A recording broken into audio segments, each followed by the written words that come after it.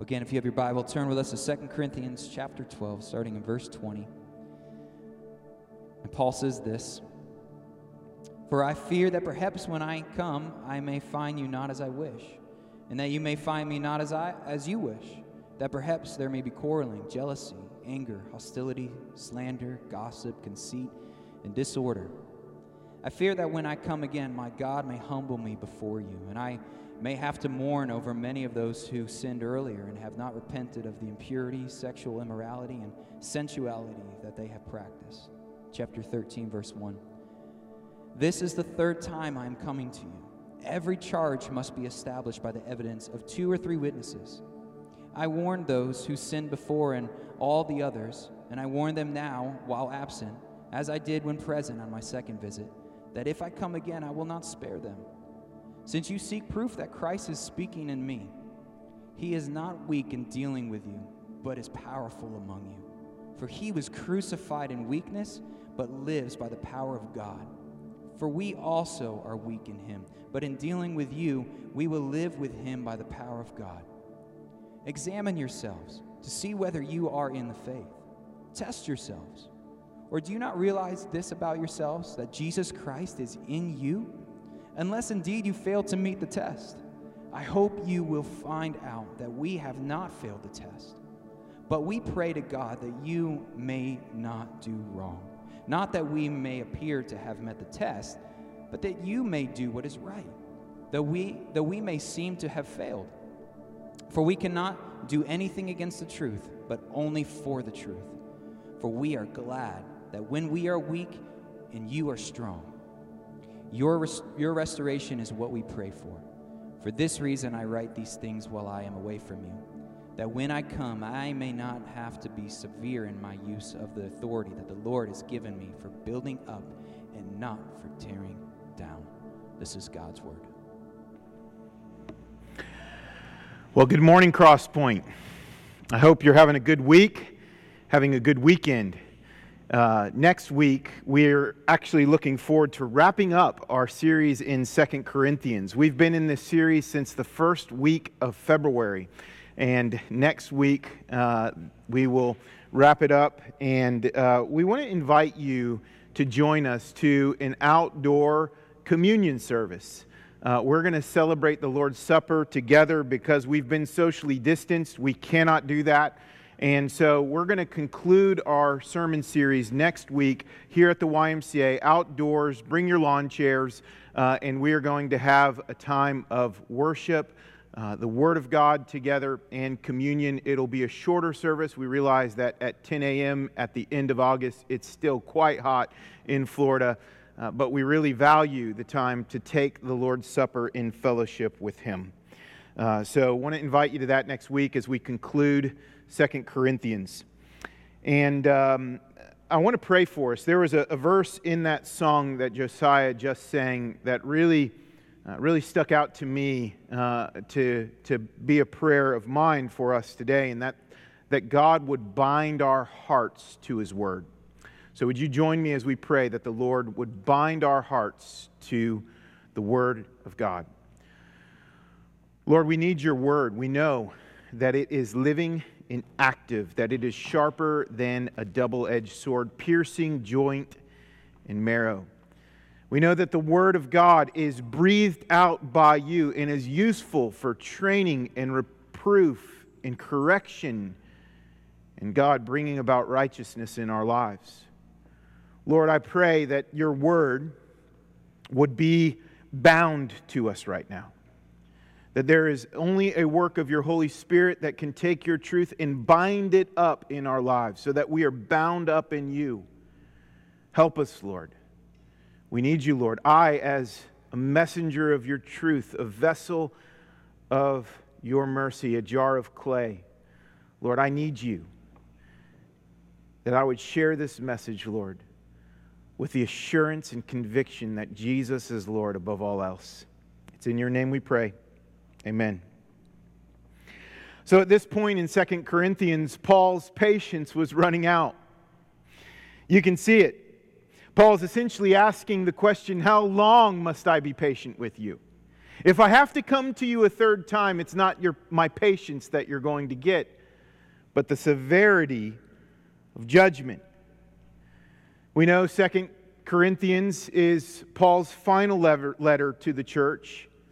We also know that Paul is dealing with them more harshly than he has in the past. And part of Paul's harshness is to warn the church in Corinth. You know, Paul has had long labors with this church. It's a jacked up church in need of the gospel. It is the church gone wild, but Paul loves his beloved church. And he is ministering to them God's grace. And part of ministering to them God's grace is ministering to them a warning. In his warning, he says, if I come again, I may not spare them. Last week, I was in the small town of Offerman, Georgia on Tuesday. I drove from Orlando to this border town in the backwoods of Georgia, just on the border of the Florida and Georgia line. And I went to the funeral of Larry Tyre. Larry is the father of Chris, our kids director. And Larry passed away last week. So it was important for me to grieve with the family. Having lost my dad just not even 2 years ago, grieving with those who have lost a parent is incredibly important for me. So I was able to be with the family. I left early that Tuesday morning and got there in time for the funeral services. My plan was as I would join the funeral service with them, I would also join the graveside. And then there was a wake where we'd have lunch together afterwards, where I'd be able to just comfort the family, be with the family, be present with them. Even get to know some of Chris's and Kevin's family while I was there. And my goal is I would be home by dinner time. And so I wanted to make sure I beat the Orlando rush hour traffic and try to be home at 5 p.m. Because if I wasn't home at 5 p.m., then I really knew that it would take a little while longer to be home if I was stuck in that rush hour traffic. And so as I left the wake and got in my car and got home, I was doing the math in my head and thought, if I'm going to get home by 5 p.m., I've got to make up some ground. And one of the best places of making up the ground was on these backwoods Georgia roads where there was no one driving on them. So I was driving along this backwoods Georgia road and the lead foot was down.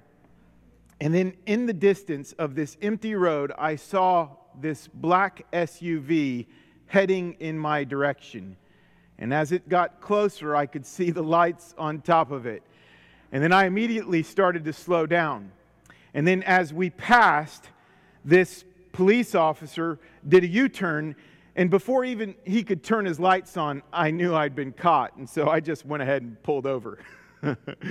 Turned his lights on, came next to me on the driver's side, and he says, "Good afternoon, sir. Can I see your driver's license?" And I showed him my driver's license. And I could tell he was looking in the vehicle. He could see my suit coat. He could see some of the things that were just there from the funeral service I was at. And he asked where I was going in such a hurry.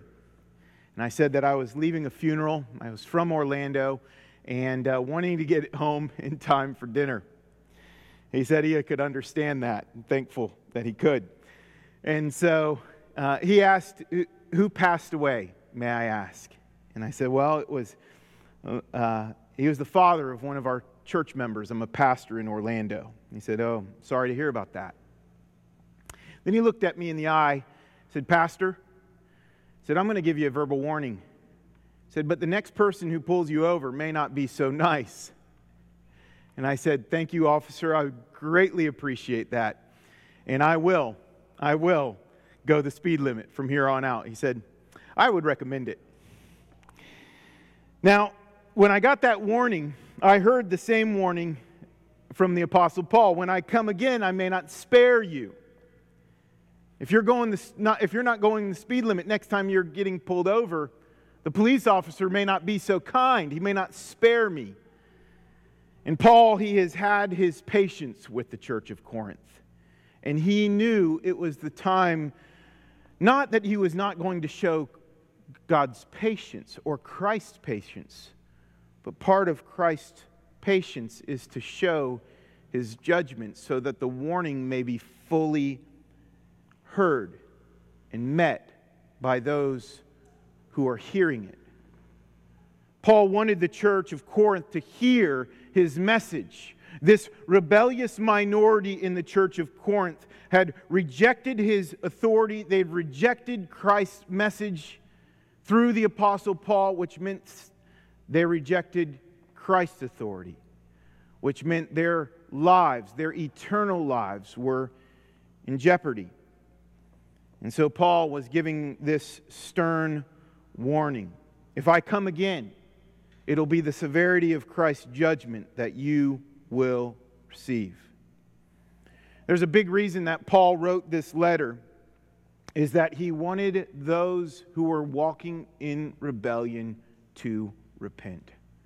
Because there's an unmistakable truth of the life of a Christian that he wanted them to hear, to know, to believe, to get down deep into their bones, that they would live it out. And the message was this, and this is the big idea for our time together. It's where Christ is, there's a life of growing holiness. Where Christ is, there is a life of growing or progressive or continual pursuit of holiness. And this is something that lacked in the church of Corinth, and this is something that the Apostle Paul wanted to pastor them through. So we're going to see this in 3 segments as we walk through the Scriptures today. We're going to see the discipline in chapter 12, verse 20 through chapter 13, verse 4. We're going to see the test in chapter 13, verses 5 through 8. And then finally, the restoration in chapters 13, verses 9 and 10. So as we look now at the discipline, let's see how Paul is addressing it and why he's addressing it. A life of growing holiness is necessary for the life of the believer because it authenticates the life of the believer. Growing holiness does not save us, but growing holiness is the evidence or the authentic signature that we are saved. And in order to see the church being built up into maturity, Paul really believed that the church needed to be disciplined. Up to this point, he had been patient with them, but some of the same themes of their problems or their mishaps was shown and evident throughout his time with the church of Corinth, and Paul could not let it go. We see that he addresses discord, division, slander, gossip, jealousy, quarreling, anger. These are things that Paul said do not belong in the church and should not be a part of the church's growing maturity, should not be of the pattern of unbelief that exists within a church if the Spirit of God is truly working in them. There is also sexual immorality and impurity that we see in 1 Corinthians that is carried over, where Paul says he still is grieving these things. And it's this sexual immorality that Paul has admonished the church to repent from. But rather than repent, they continue to celebrate. And while the majority of the church have now repented and are following the Apostle Paul, there's still this rebellious minority that Paul says he is going to come and he's going to discipline if they will not turn. You know, my kids know when their mommy is home with them all day and she has to call me at work, that if daddy has to come home, trouble is upon them. If daddy has to come home and deal with their misbehavior, they're not listening to their mom, then they are in serious trouble. So here's the way it typically goes. One of the kids isn't listening to their mom is at their wits' end. God bless my wife. She's a wonderful mother. My kids are good kids, but certainly there are some points where they're acting inappropriately and not listening to their mom. And so I get the phone call, and I hear her voice and the frustration in it. And I immediately say, put so-and-so on the phone. I'm not naming any names here, my kids.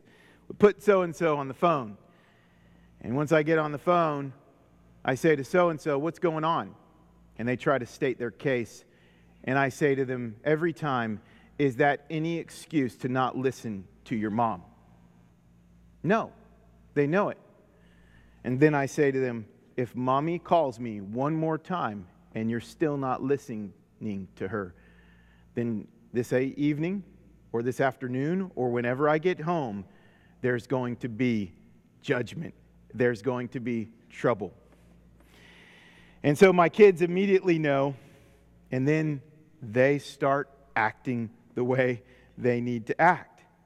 Well, Paul is saying, when I come, I'm going to gather the witnesses that are necessary. 3 witnesses, that was what was necessary in the judgment of the court of God's law. This is why Jesus quotes, where 3 or more are gathered, I am there with them. It's not just a touchy, feel-good message where 3 or more are, there I am with the church. It is where the church is giving judgment upon someone, I am there with them. Because Paul knew with the testimony of these 3 witnesses that he could bring charges against those who were rebellious and were walking against the will of God. And Paul's aim on this 3rd visit wasn't to see this rebellious minority disciplined, but to see them walk in repentance. So rather than coming and disciplining them in severity, he could celebrate that they have turned to the Lord and they've walked in repentance. Let's talk about church discipline for a moment. Throughout the history of Israel and the church, the Lord and His people have a collective and unmistakable mark that the church and God's people are disciplined by God. This is because it shows that God loves them.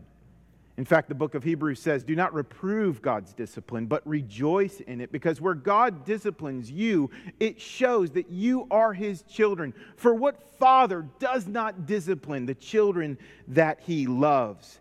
And Paul knew that God loved His church, and those who would receive His discipline were those who were genuinely His children. Church discipline throughout the ages has taken different forms, but what we see in Scripture is that when church discipline is not heeded, then those who are walking in rebellion must be publicly condemned. Meaning that sometimes those who are walking in rebellion and bringing so much destruction to the body of Christ, so much harm to God's people, that they are brought forward and said that this person is walking in unbelief. Now, the purpose of church discipline is never tearing down but building up, because even in making these public accusations known, the hope is that this person would heed the warnings from God, and that the church body would rally around them and love them to where they are grieved into repenting. And this was Paul's hope to see for his church, that they would certainly be grieved into repenting. Jonathan Leeman, he writes, when churches fail to practice church discipline, they begin to look like the world. They're like the salt that has lost its saltiness, which is only good for being trampled upon. They are no witness at all to a world lost in darkness. You see, you understand the purpose of the church, and it's to proclaim the excellencies of the God who has brought us out of darkness and into His marvelous light. And the purpose of church discipline is that the church would not lose its saltiness, that it would not be trampled on, but that the world, this lost and broken world, would not see lost and brokenness in the church, but they would see God mending His broken people together and them clinging to the hope of salvation in Christ. And that their salt would be salty, that it wouldn't lose its flavor, and that the world would be redeemed by the power of the gospel through the church. This is God's chosen means for making His Son Jesus known, is the church. So it was important that the church remain faithful to its purpose. And for the church to remain faithful to its purpose, discipline would be necessary at times. Next, we see the test in verses 5 through 8. There's a faith test that Paul asks the church to do with the eternal life stakes at play. Wouldn't it be great if there were a test, a tried and true way to know that we are assured of salvation? You know, with heaven and hell that weighs in the balance, wouldn't it be amazing if we knew we were in? Well, Paul doesn't really make that question known to them, but he asks that they would make known that Christ is in you. Is Christ in you? He asked the church. He says in verse 5 of chapter 13, examine yourselves to see whether you are in the faith. Test yourselves. Or do you not realize this about yourself, that Christ Jesus is in you, unless you indeed fail to meet the test? Is Christ in you? He's saying to the church, examine the authenticity of your faith right now. Is it genuine? As I went to the funeral for Chris's father last week, as the preacher was giving the sermon, and there was a casket in front of him with the body of this man who had just passed away. He pointed at the coffin in front of him, and he said, the only one who could answer for Larry Tyre before God is Larry Tyre. Because God has appointed man to live one time and then judgment. And as we examine our faith, we realize that the eternal life stakes are at play. Is Christ in you? I think the danger of the church in Corinth is that they had an assumed faith versus a real faith.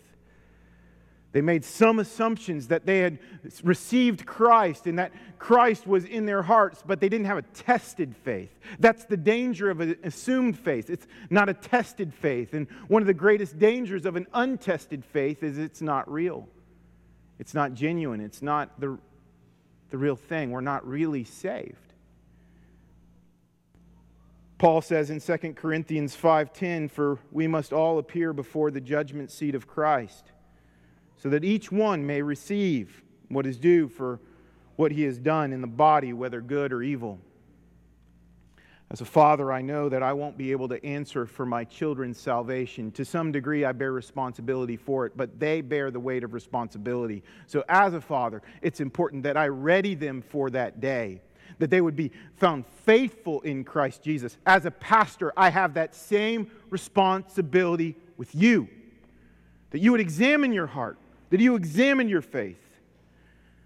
Now, we don't test our faith in order to beat ourselves up with guilt and condemnation, because as we test our faith, we got to realize, number one, that sanctification is a lifelong process, and it does not happen overnight. Do you hear me? I so many days am so disheartened because I can't zap myself and all of a sudden become a perfect person. Right? How many of us get filled with that frustration? And we don't question our faith in order to have this internal fear of always being found guilty. But we question our faith in order to see the authenticity of Christ. And the second thing that we see as we question our faith is that sanctification, or a life of growing holiness, demonstrates salvation to be authentic. I said it earlier. It's the signature of Christ's salvation. It's how you know it's authentic. D.A. Carson writes a stern warning for us that live in America. He says, there are millions of professing believers in North America today who at some point entered into a shallow commitment to Christianity, but who, if pushed, would be forced to admit that they do not love holiness. They do not pray, do not have sin, do not walk humbly with God. In other words, they have a professed faith, but not an authentic faith. And if that's millions of Christians in America, I can't think but how many of those millions of Christians, or maybe just one, maybe just two, maybe a dozen, might even be watching this sermon right now and sitting in the pews of our church on a regular basis because we have an unexamined faith, which leads to an unauthentic faith. Paul's hope for restoration wasn't that the church would take a test and beat themselves up with guilt and condemnation, but they would examine their hearts and cry out to God for hope, because that's what an examined heart does. The last thing we see is restoration. Restoration, verses 9 and 10. For we are glad when we are weak and you are strong. Your restoration is what we pray for. For this reason I write these things while I'm away from you, that when I come I may not have to be severe in my use of authority that the Lord has given me for building up and not for tearing down. Building up and not for tearing down. I rejoice when I'm emptied and you're filled. I rejoice when I suffer and you see the suffering for Christ's sake and you become a follower of Jesus. I rejoice when I go without so that you can have. This is the way Paul was spent for the church of Corinth. This is the way he built up the church. He gave himself for her so that the glory of God would be manifest in his life and the church would be a believing lighthouse of the gospel. I don't do it to tear down, he says. Building up, building up, building up. Remember where Christ is? There's a life of growing holiness. If only your lives would grow in holiness, I would spend myself more and more and more and more. In Ephesians 4:11, Paul says to the church, and he gave the apostles, the prophets, the evangelists, the shepherds, and teachers to equip the saints for the work of ministry. Listen, for the building up of the body of Christ, until we attain the unity of faith and the knowledge of the Son of God, to mature manhood, to the measure of the stature of the fullness of Christ, so that we may no longer be children, tossed to and fro by the waves and carried about by every wind of doctrine, by human cunning, and by craftiness and deceitful schemes. Rather, speaking the truth in love, we are grown up in every way into Him who is head, into Christ, from whom the whole body, joined together, held together by every joint with which it is equipped, when each part is working properly, makes the body grow so that it has built itself up in love. There's an upbuilding that Paul is admonishing the church for, and it's not just an individual upbuilding, but it's a corporate one. One in which you are called to be built up in Christ and growing in a life of holiness so that the church around you is also upbuilt in Christ and growing in the life of holiness. So important for us. And then I want to leave us with this application. It's the chief application, I believe, from this passage. Certainly there are a lot more things that we could glean from this passage, but there's one takeaway. Examine yourself. Examine yourself.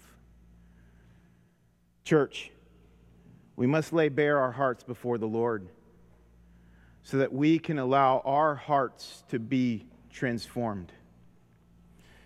When we read the Bible, may it just not our eyes being gazed upon, or our eyes gazing upon the Scriptures and reading the words, but may we allow the words of God to search our hearts. Search our hearts. We don't read the Word must read us. Examine yourselves. I want to be found faithful. Being found faithful starts with allowing the Word of God to pierce joint and marrow, penetrate our hearts. And where we allow the Word of God to do its work, we will find, and I promise you it's right there in these words, grace upon grace upon grace upon grace. You don't have to be afraid of it. Some of us are so afraid of this examining of our hearts because we have this assumed Christianity. We don't want to find out the news. We don't want to hear that we've not been walking in the truth. But there's grace here for that. Because where we are willing to examine our faith, I really believe we will see a genuine faith. Because if you're willing to examine your faith, listen, if you're willing to examine your faith, it's part of the evidence of God doing His work in you. I want to test our faith with the words of God. I believe we'd have to take this test in two parts. We have to ask two questions. Question 1 is about doctrine. Question 2 is about life. What do we believe and how do we behave? belief and behavior, doctrine and life, orthodoxy and orthopraxy. I tried to get theological there and it didn't work very good. Doctrine and life. Jackie Hill Perry says, guard your heart like your life depends on it, because it does. Because it does. Doctrine. What do you believe? Now, I want to ask this in the sense of, do you believe that Jesus Christ is the Son of God who died on the cross for your sins? That He is the eternal God before the foundations of the world? That God sent Him, born of the Virgin Mary, to live a perfect and sinless life and die a criminal's death for you on that cross? Is that what you believe? And was He buried, and did He rise again on the third day so that you could have His inheritance, so that He died for what you deserve and you receive eternal life, which only He deserves? That's important. Now I want to go a little bit deeper as it relates to doctrine. And I want to turn us to the book of 1 John.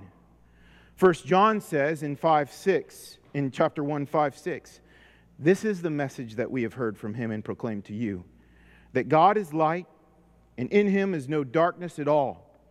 If we say we have fellowship with Him, and while we walk in darkness, we lie and do not practice the truth. If we say that God is light, but yet walk in darkness, aren't we living antithetically to the way that we believe? And we have to not question just our behavior, but our beliefs. Do we really believe that the Word of God is true? If so, then why are we walking in darkness? Second verse we see in chapter 1, verse 8. If we say we have no sin, we deceive ourselves and the truth is not in us. You know, the world is really good at calling sin other things. I missed the mark. I didn't behave well. I made a bad choice. I made a mistake. I made bad decisions. But is your sin really sin?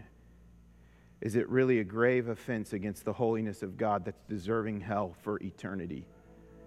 It's not just, did we do a corrupt thing, but are our hearts corrupted? Have we disbelieved and disobeyed God? Have we caused treasonous rebellion? If we say we have not sinned, we deceive ourselves and the truth is not in us.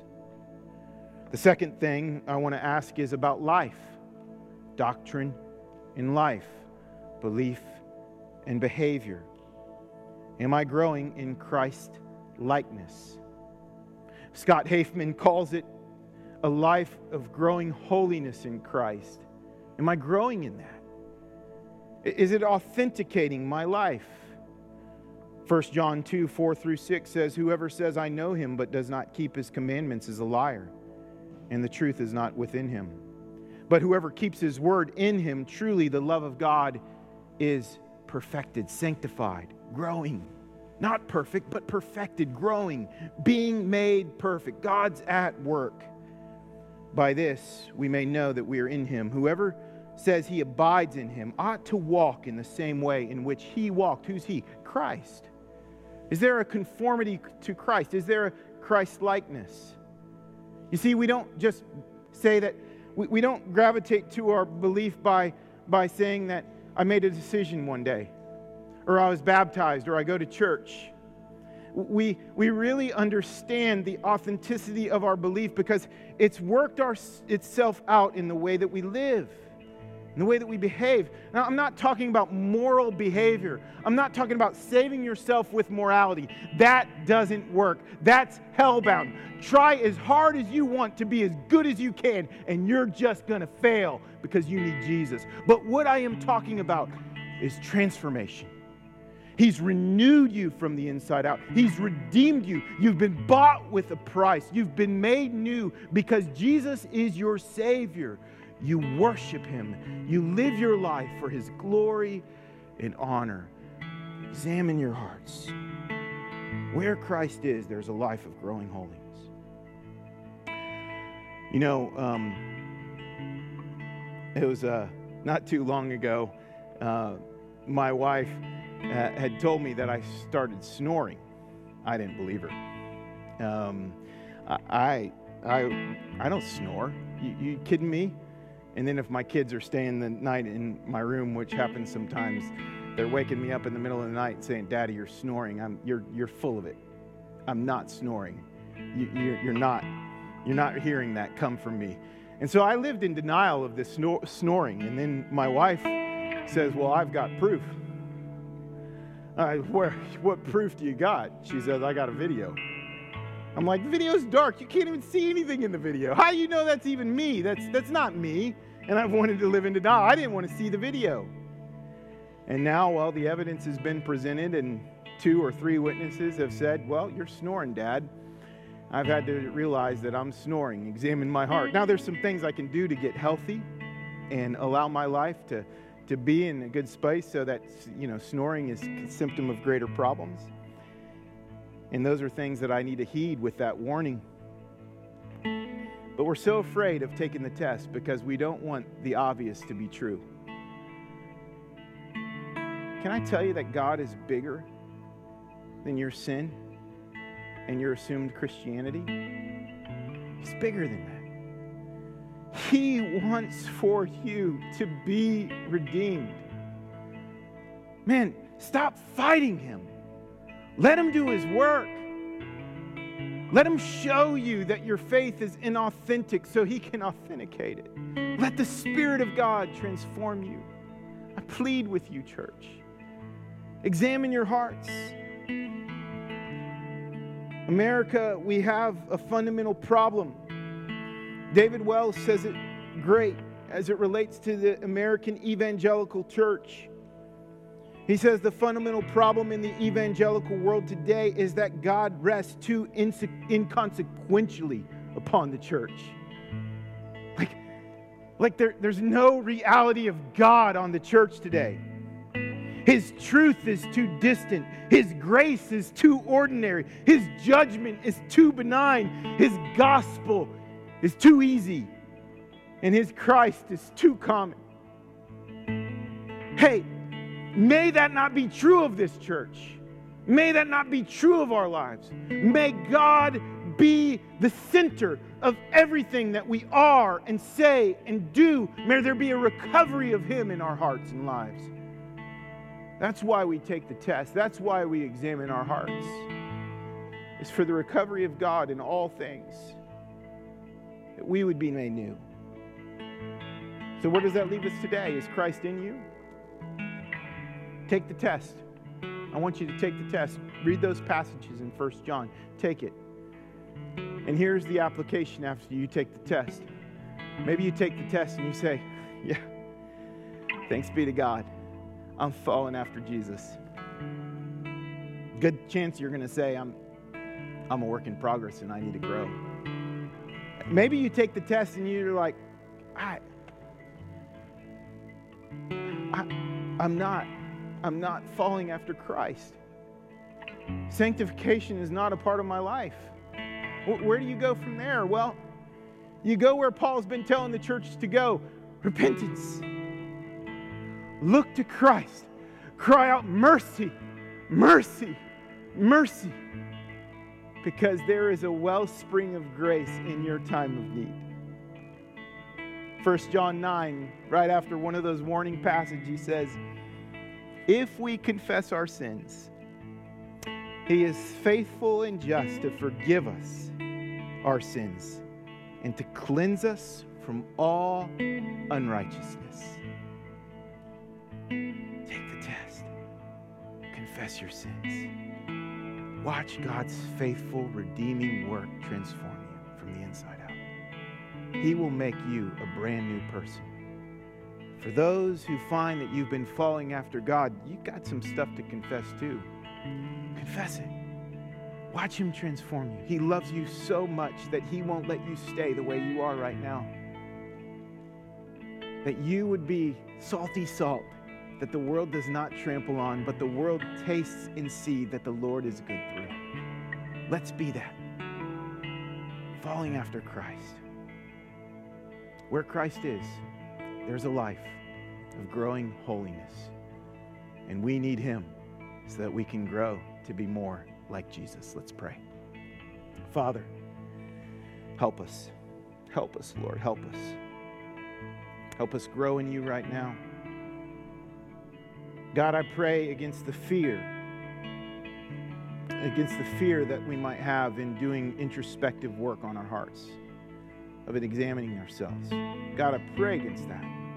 God, I pray that we would delight ourselves in opening ourselves to you. While we know it's a hard work and we know that surgery is being done, we know that, God, you're healing us. You're transforming us. You're restoring us. You're building us up. Lord, help us take the step today, this week, to examine ourselves so that we can see in our lives that we have a life of growing holiness. And it's not because of anything what we've done, because you have saved us, and your Holy Spirit is transforming us. And we know, God the Father, you have given us salvation and eternal life, eternal security. We ask this in Jesus' name.